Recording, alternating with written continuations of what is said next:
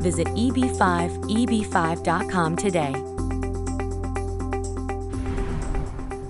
Come to America. Live your life in America.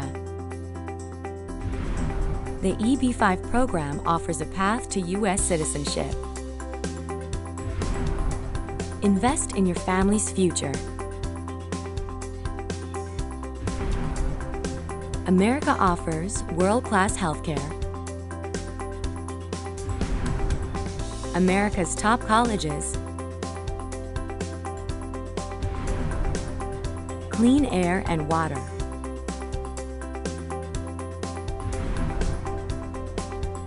Our team of professionals are here to help.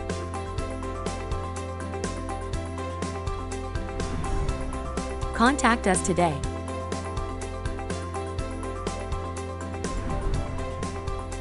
The EB-5 Investor Portal. Visit EB-5, EB-5.com today.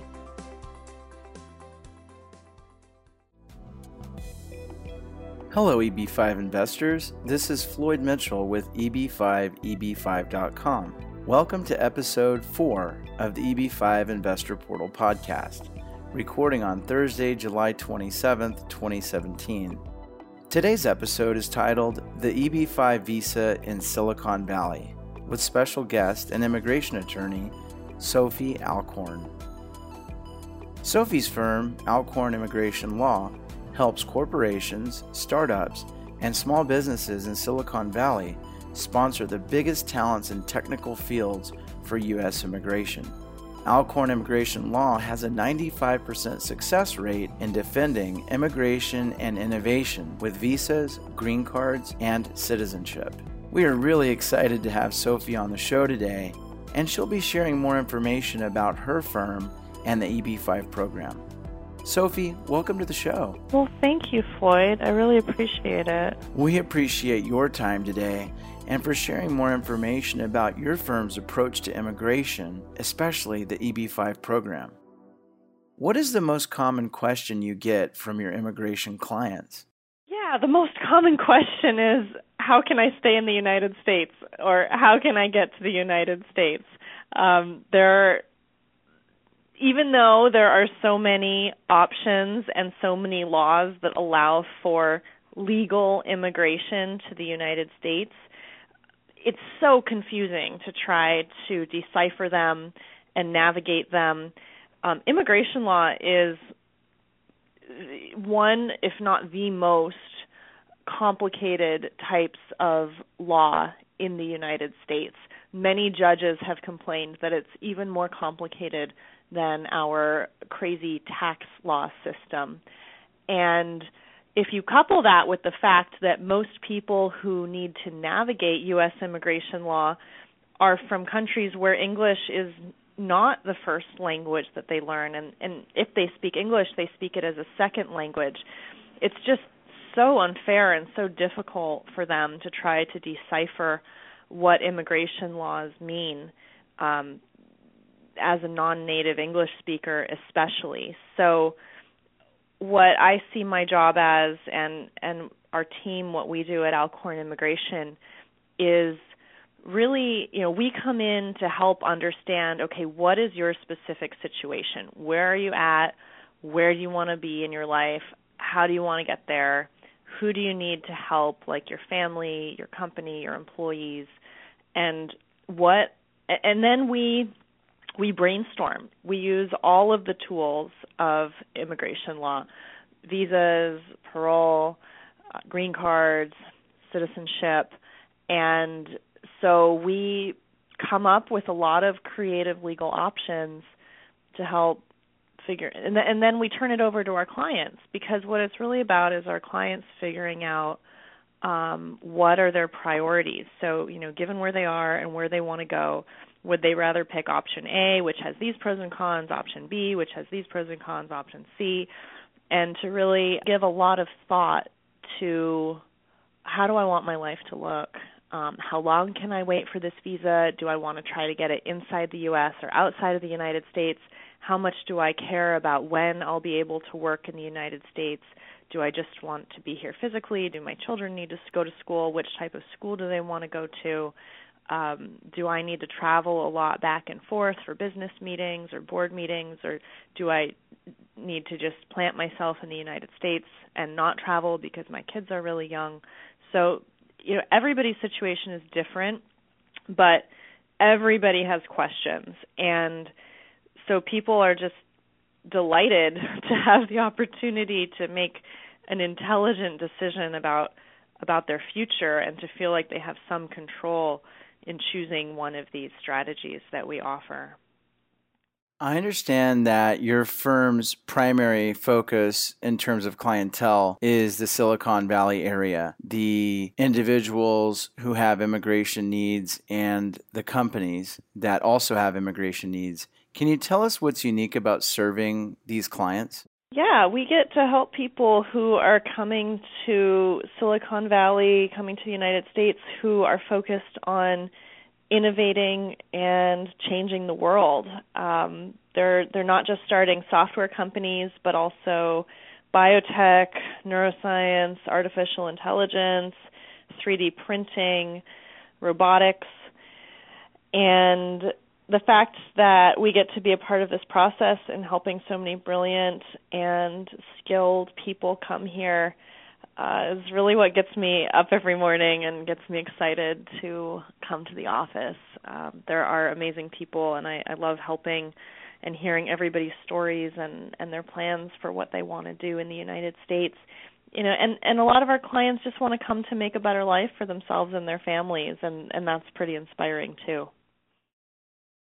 The type of work you do is deeply human, isn't it? Your clients are really relying on you and trusting you to guide them and help them navigate a really complex system. It is, absolutely. It's so much about trust and relationship building, and my clients they come to me scared. We get hundreds of calls every month from people who are scared. They're confused, they're lost. They know what they want, but they're not quite sure how to get it. Or maybe they're not even sure what they want because they've even given up hope because it seems too complicated. And yeah, I mean the easy scenario in which it makes sense and it's completely obvious to say that immigration law is deeply human work would be an asylum case, for example. But even when I'm representing the director of a huge museum or somebody running a publicly traded huge Chinese company, it is still deeply human, deeply personal work because it's their lives, it's their futures, and everybody cares about what the rest of their life is going to look like, and especially when kids come into the picture, what opportunities their children will have for growing up and with a certain way of life or culture and having opportunities, resources, freedom, good education systems, opportunity to go to college in the United States. Those are things that are really, really important to our clients. That is a really unique perspective.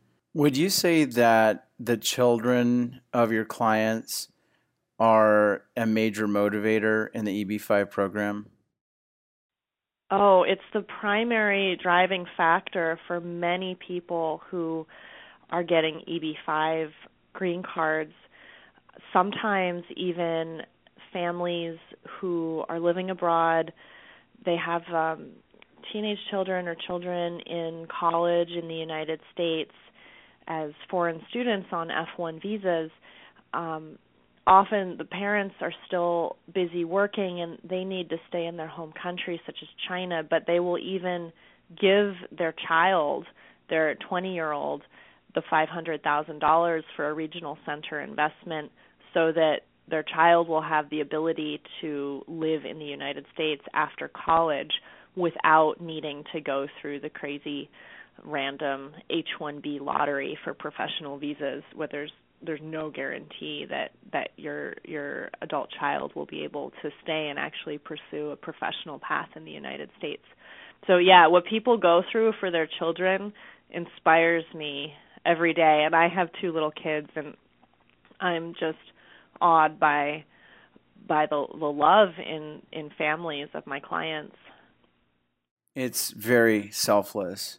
I've heard stories of entire families pooling funds so that one child can have an opportunity to get an education in America and then pursue a life and career in America after graduating from school. Can you speak about what that may look like for the international students who are also applying for the EB-5 program?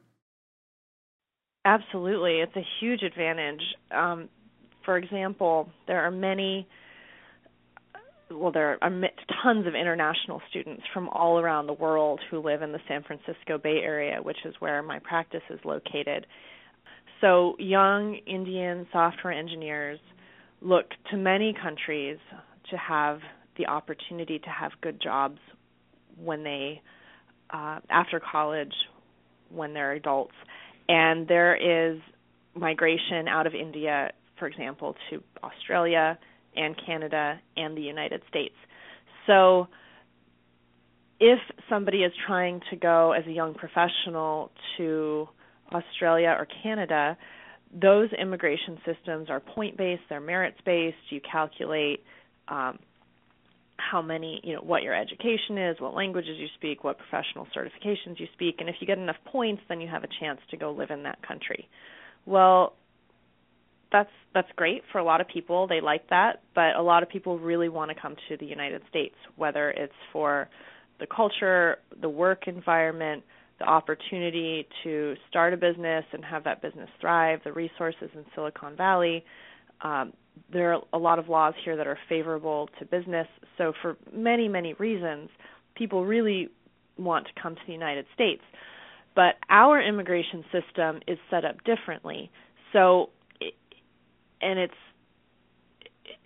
it's kind of crazy if you think about it in a way. So for somebody to come to a United States university to get a bachelor's degree, they typically would get an F1 student visa.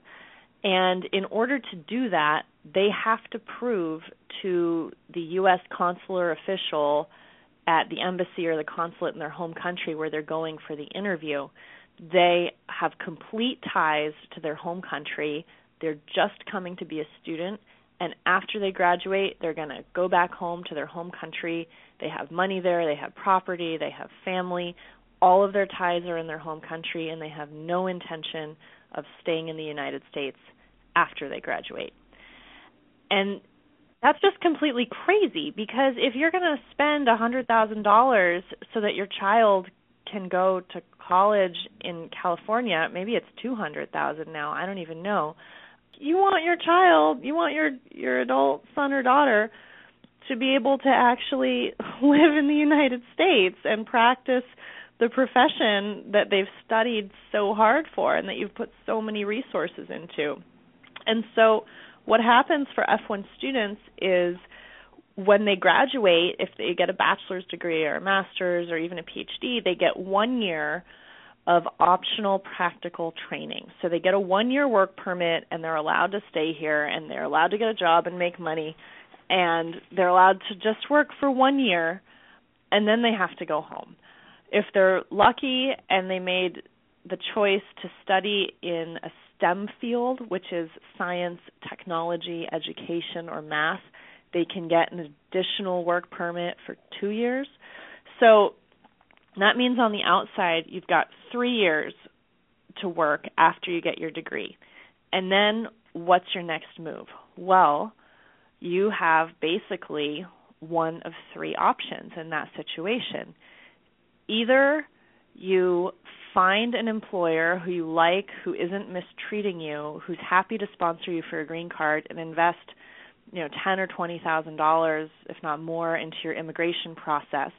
They sponsor you for an H-1B visa. You're lucky enough to get selected in the lottery that only happens once a year and only has a 1 in 3 chance of you getting selected. And then the employer's still happy with you. They haven't gone bankrupt. They don't have layoffs. And then they sponsor you for the green card process. This could easily take 15 years if you're from India or China. So that's one option that has a lot of uncertainty. Another option is fall in love and marry a U.S. citizen and intend to spend a life together and get a green card that way. But I'm guessing most parents of 22-year-olds who have just paid for their son or daughter to go to a U.S. university do not want them to follow that path. And so the third option, where you actually have some control in the matter, is the EB-5 route. Because if you can give your son or daughter the investment capital as a gift, they can apply as an investor themselves into a regional center to get a green card. And so we've helped people do that, and the peace of mind that comes from knowing that you're in control of the process is huge, because the stress of the other routes can really wear on people psychologically. There may be people in our audience listening today that are unfamiliar with EB-5. Can you give us a general overview of the program? For example, what does EB-5 stand for, and how does the program work in layman's terms? So EB-5 stands for Employment-Based Fifth Preference. And there are three types of green cards in the United States. There's the green card lottery, which is only for certain countries and which is very random. There are family-based immigrant visas or green cards, which depends on your husband, mom, dad, sister, somebody with a certain relationship to you, sponsoring you for a green card. Or there are employment-based green cards, which is what the EB comes from. And employment-based green cards could be for brilliant scientists with extraordinary ability. They could be for university researchers. They could be for multinational executives transferring from one branch of the company to another. They could be for professionals with advanced degrees. They could be for skilled workers. So those are all the preferences, number 1 through 4. And then EB-5, the fifth preference, is the investor green card option. And this originally started back in the 90s with a route for which you invest $1 million in a new U.S. company that creates 10 jobs for Americans. And if you do this, then you're able to get a green card and live for the rest of your life in the United States as a permanent resident. And that once you're a permanent resident, you have a green card, and you could potentially apply for citizenship one day. And then a little bit later on, there was a new variation that came out, which is with regional centers. And so it has some benefits. It's a lower financial threshold. It's only $500,000. And you also don't have to actively run the company. You can be a passive investor. And the 10 jobs don't need to be created directly by the company. They can be created indirectly nearby in the geographic area in which you're locating your project. So that opens up the possibility of having construction, land development projects that use a lot of contractors, construction workers as contractors instead of directly employed employees, and those projects can qualify for this EB-5 regional center. So yes, with the EB-5, you can invest $500,000 into a regional center. It creates indirectly 10 jobs in the local economy, and the person who invests the money is on a path to getting a green card. There's some wait times, but essentially you apply. It could take anywhere from 1 to 2.5 or 3 years right now to get your first green card, and you have it, and then it's valid for 2 years and you're a conditional permanent resident. And then there's a filing window at the end of the 2 years where you do another immigration application, and you're applying to remove the conditions on your permanent residence. and you're saying, hey, the project did everything it said it would, the jobs were created, the money was invested, there was no fraud, everything is legitimate, and if the government says yes, then they say, okay, so you're no longer a conditional permanent resident, you did everything you said you would, you followed the laws, now you are a full-fledged permanent resident for the rest of your life, and you can live and work anywhere in America, and you can become a citizen one day. As you know, Sophie, there's always new people discovering EB-5, so thank you for explaining that. Well, and I think one of the values that my practice adds to somebody who's considering pursuing this is we do not limit ourselves to EB-5. It's absolutely a substantial part of my practice and what our team does, but we're familiar with the whole range of immigration options, every type of case really, and so that helps us advise our clients about, is this really the best option for you? Oh, did you know that you actually have this other path that could be faster? Sometimes people want to know that.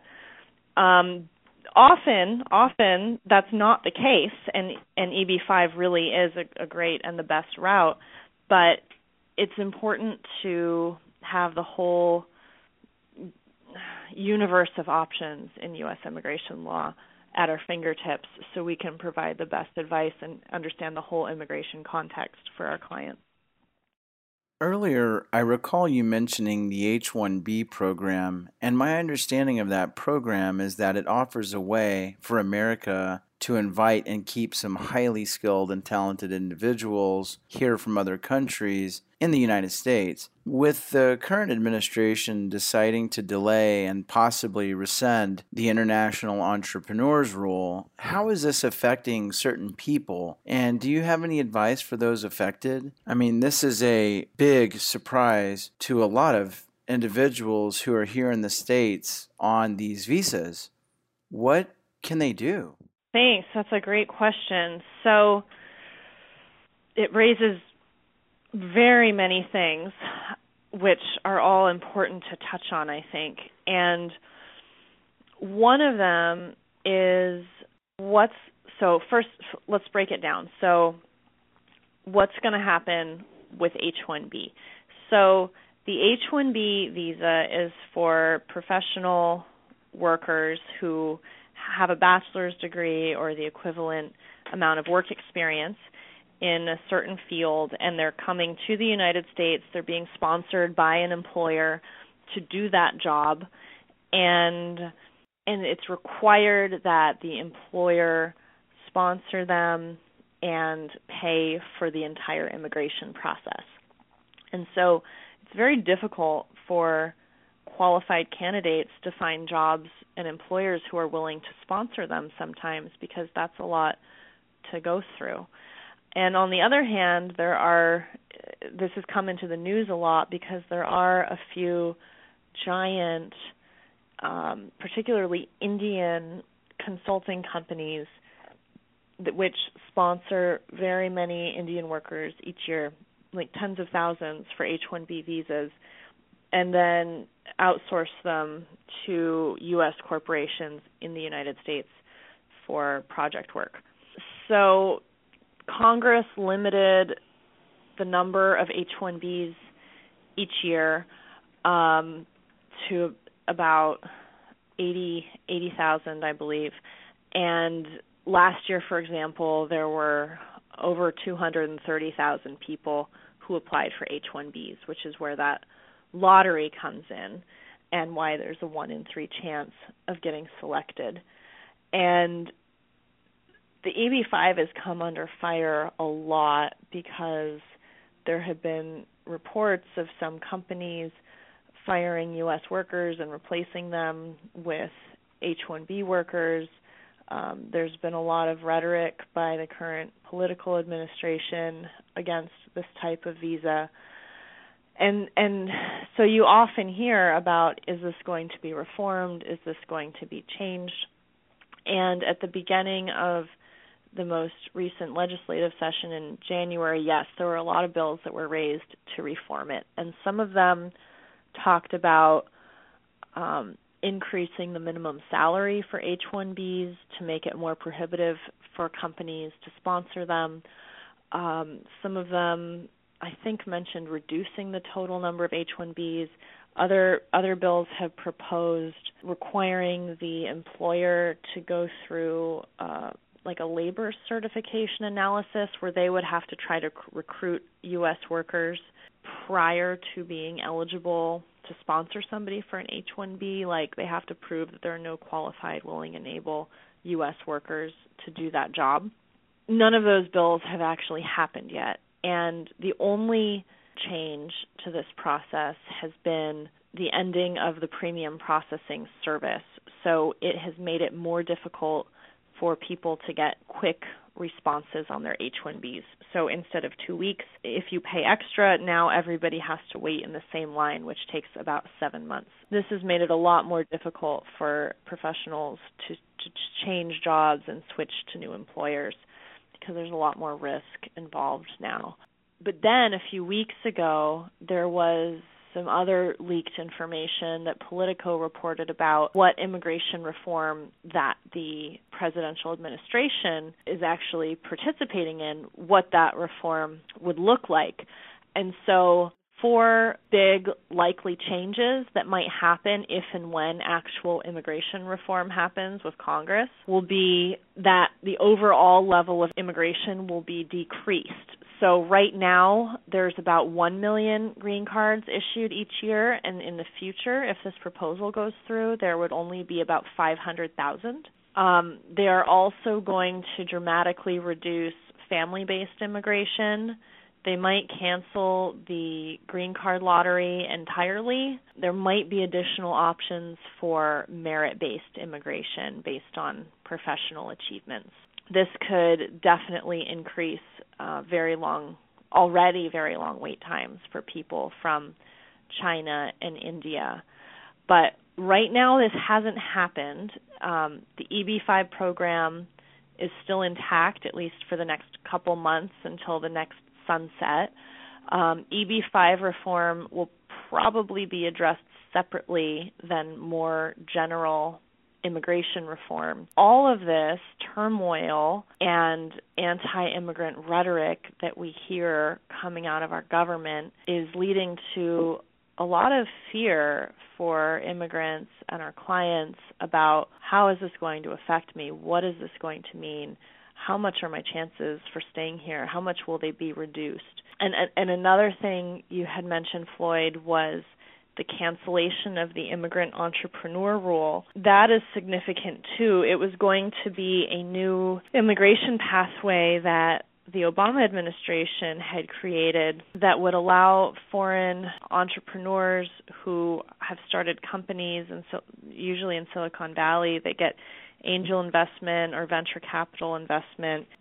If their company would have raised over $250,000 and they own at least 10% and they want to come here to establish the company and run it and create jobs for Americans, they would have had an additional path to immigrating and to staying in the United States. The Trump administration pulled that off the table. They're looking at it again. So all of this is to say that an already complicated situation is becoming more complicated.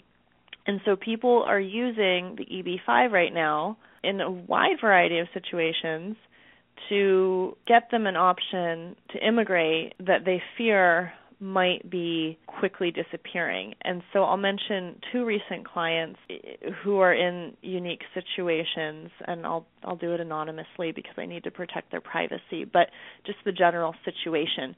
So, the typical EB-5 profile over the last several years has been a Chinese family who wants to be able to get green cards and move here with a large focus on education for the children. But the 2 recent situations that we're helping people with, one of them is an Indian professional on an H-1B who works at a U.S. company, and they've sponsored him for a green card, but it's probably going to take another 10, 15 years if nothing changes. But as we just talked about, things are going to change, and it's going to get more difficult.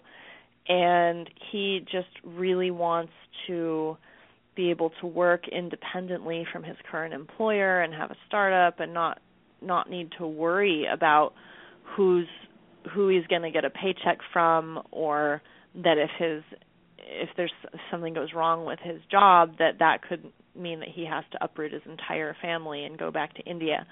So his family is helping him pool together money to meet the $500,000 threshold from their properties and with loans and various sources. He also has savings from his job in the United States, can get a home equity line of credit.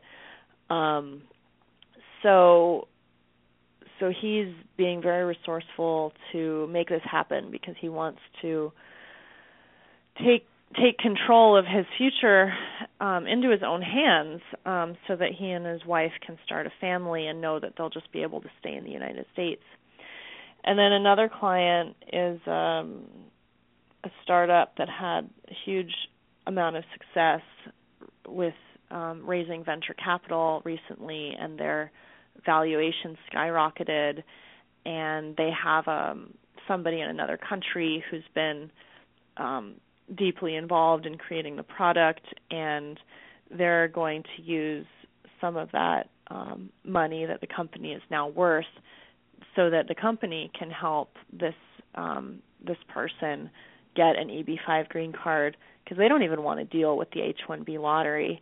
I mean, they know they're serious. They just want him to be able to live here. It might take a while, but let's just make this happen in one of the least if you find a good regional center, this is one of the least risky ways to do things. So there's a lot of uncertainty. The law will probably change, and people who hadn't previously considered EB-5 as an option are now seeing it as a good option. Are you seeing a trend with the Silicon Valley investors utilizing EB-5 to retain their executives, to keep these entrepreneurs here in the States? Yeah, I think it's absolutely possible, and that's what's happening with my client company. They really value this high-level, C-level engineers' contributions to the company, and they just want this person to be able to stay here. And yeah, it's completely possible. Each company would have to make that determination, but if it's a small company that's raised a lot of capital, I've talked to many investors who would be supportive of using some of that for the entrepreneur's immigration process, because if it's a young company and the person, even though they're brilliant and hardworking and have a great product, even if they've not been internationally acclaimed for many years so that they can get a green card based on extraordinary ability, it could be very difficult for the company in which this person has a bunch of equity to sponsor them for a normal employment-based green card. So EB-5, absolutely. If a company has the money and really cares about the person, it could make sense as a way for that person to getting a green card, for sure. I just look at this from the investor's side, Sophie, and they've already made a substantial investment, $1 million, in some cases maybe several $1 million in these startups, and to retain their CEO or to keep these top level individuals here in the United States so that they can focus and grow the company, it makes sense for them, the investors, to maybe consider EB-5.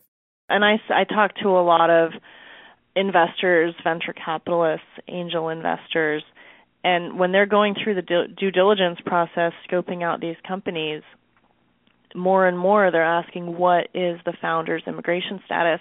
Are they here as a tourist for 6 months just trying to raise money, and then at the end, are they going to have to leave, or are they going to overstay and get deported? That's a huge risk if somebody is investing potentially millions of dollars into a new venture. So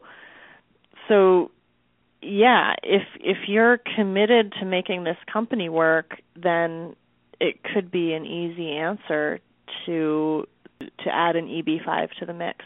We've covered a lot so far in terms of EB-5 and immigration. What is the biggest misconception in EB-5 right now? I think the biggest misconception is that it's all fraud and it abuses Americans. There's been a lot of media coverage about some very shady bad practices that are definitely illegal, but just because there's one bad apple doesn't mean that the whole bunch is spoiled. And I get the pleasure of meeting really good, decent, law-abiding, driven, hardworking people who are in the EB-5 field, who really just see this as a useful legal tool to help people. And so I think that's one of the biggest misconceptions, which mostly comes from people who aren't really familiar with it, maybe have a fear of immigration in general, but this type of green card, the EB-5, really provides a lot to be gained for everybody, because at its core, the whole point is to create jobs for Americans and put more money into the United States economy. In the EB-5 program, there's the regional center route where you invest, and then there's the direct investment route where you create a company that creates 10 jobs. What percentage or mix would you say your firm handles between the two types? We're doing a mixture of both.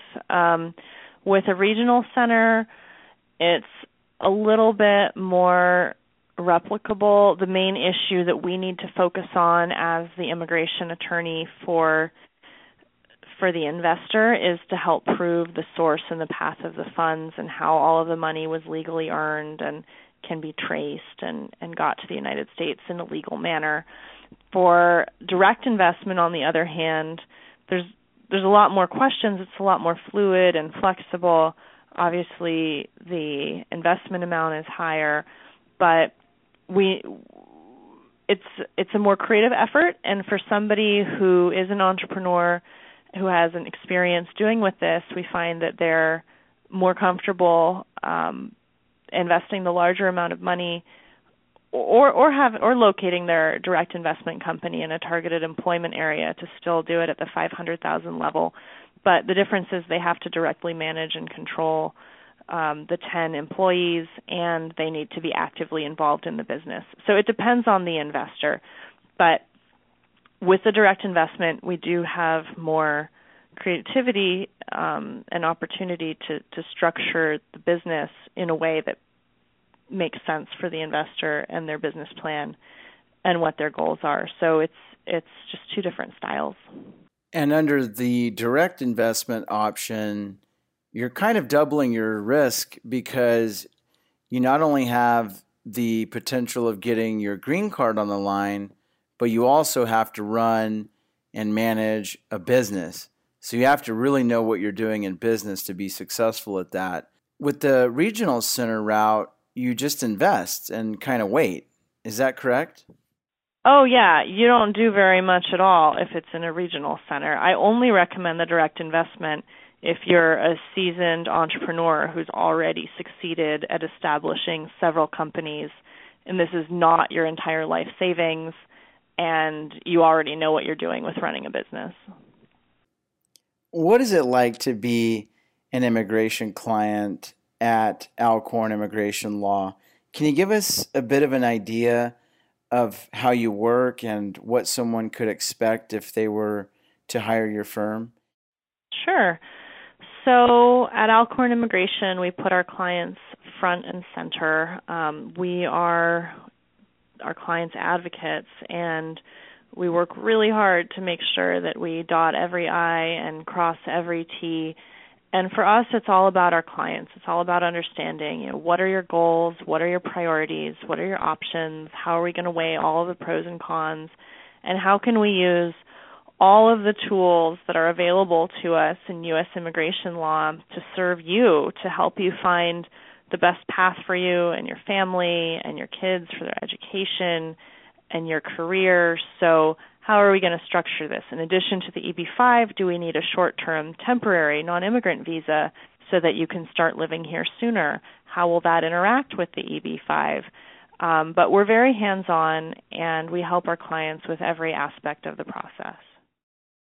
I'm sure you keep up with the latest in the immigration and EB-5 industry specifically. My understanding is that September 30th, 2017, there's going to be some new things that come about in the EB-5 world.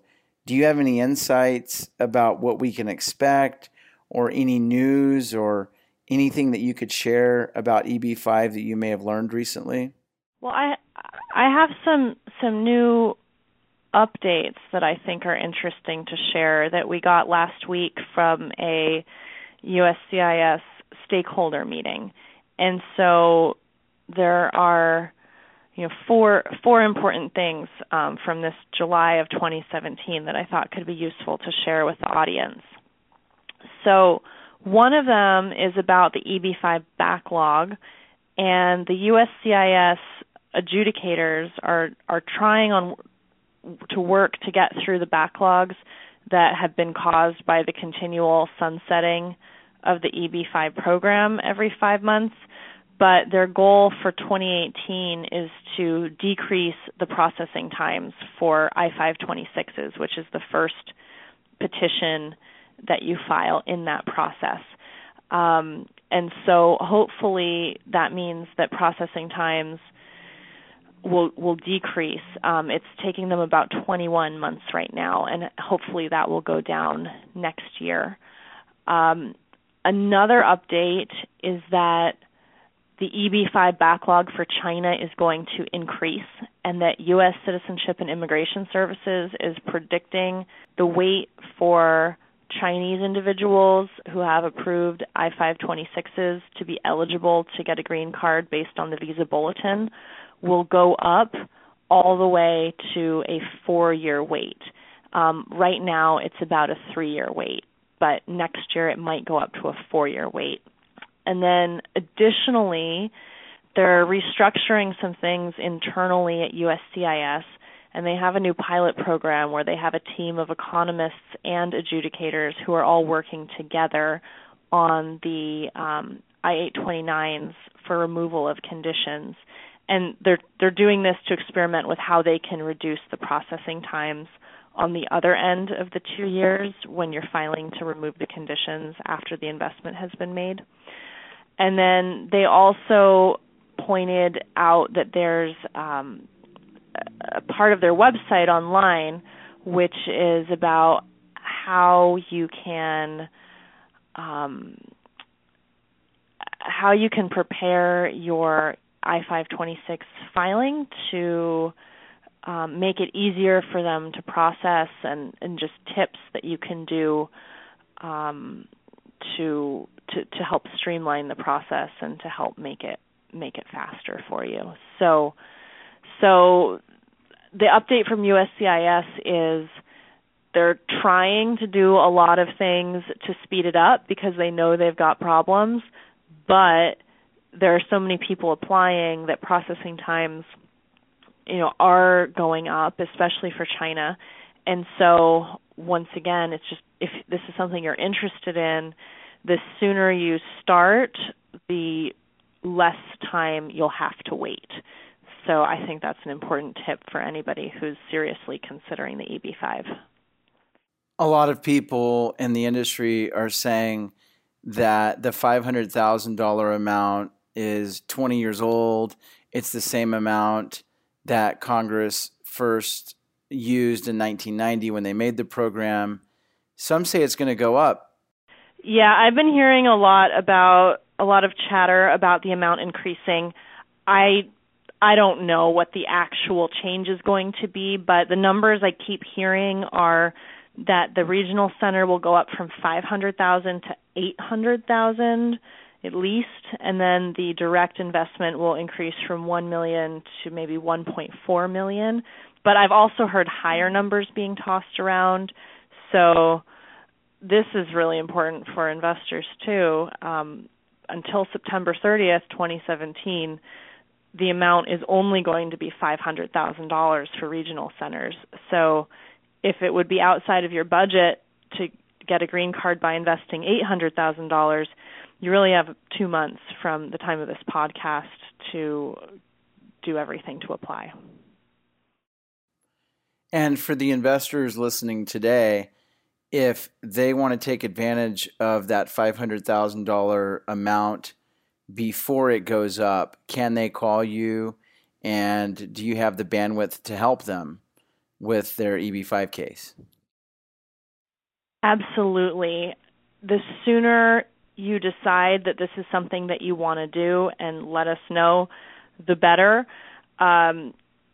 We still have capacity to take on more EB-5 clients as of July 2017, but as we get closer and closer to that September 30th deadline, it's possible that we won't, so because there's so much demand. So if it's something that you're interested in, yes, we can absolutely help you. We're at alcorn.law, ALCORN. You can contact us through our website, but please try to let us know as soon as you can to increase the chances that we'll have the capacity to help you.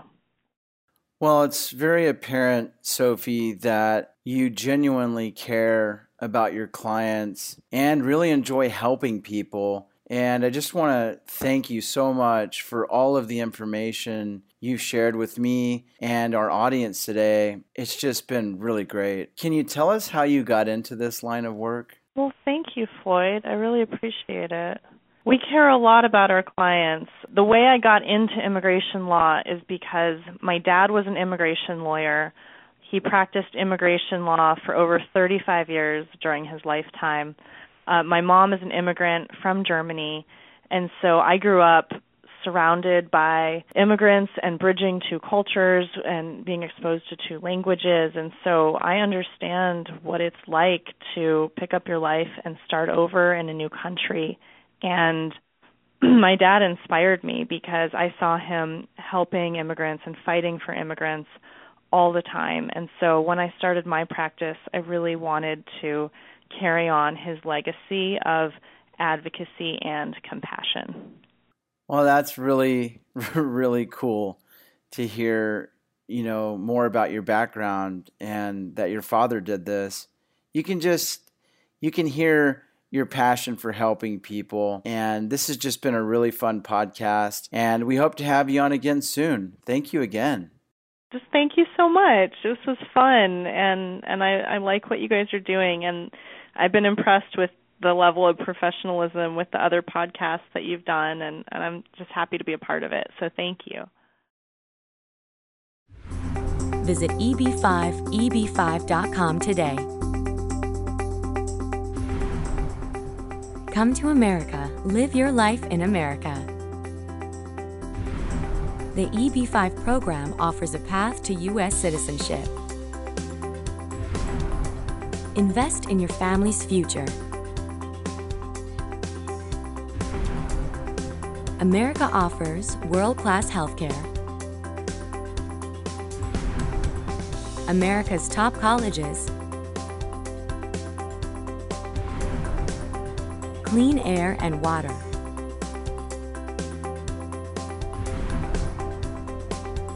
Our team of professionals are here to help.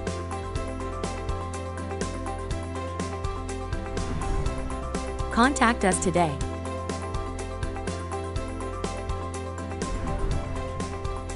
The EB-5 Investor Portal. Visit EB5EB5.com today. This podcast and video constitutes attorney advertising. The information in this episode is intended for general informational purposes only and is not a substitute for advice about your specific case. Each immigration case is unique and should be discussed in detail with an immigration attorney. Any email contact is preliminary only and does not form an attorney-client relationship. Please do not include any information in an email that you or someone else considers to be secret or confidential. Unsolicited emails containing secret or confidential information cannot be protected from disclosure. Attorney services are not available in any jurisdiction where such practice would violate the regulations of legal practice in that jurisdiction. Attorney makes no guarantee or warranty regarding the outcome of a legal matter as a result of representation by the member. Attorney provides services in immigration and naturalization law and is licensed to practice by the State Bar of California.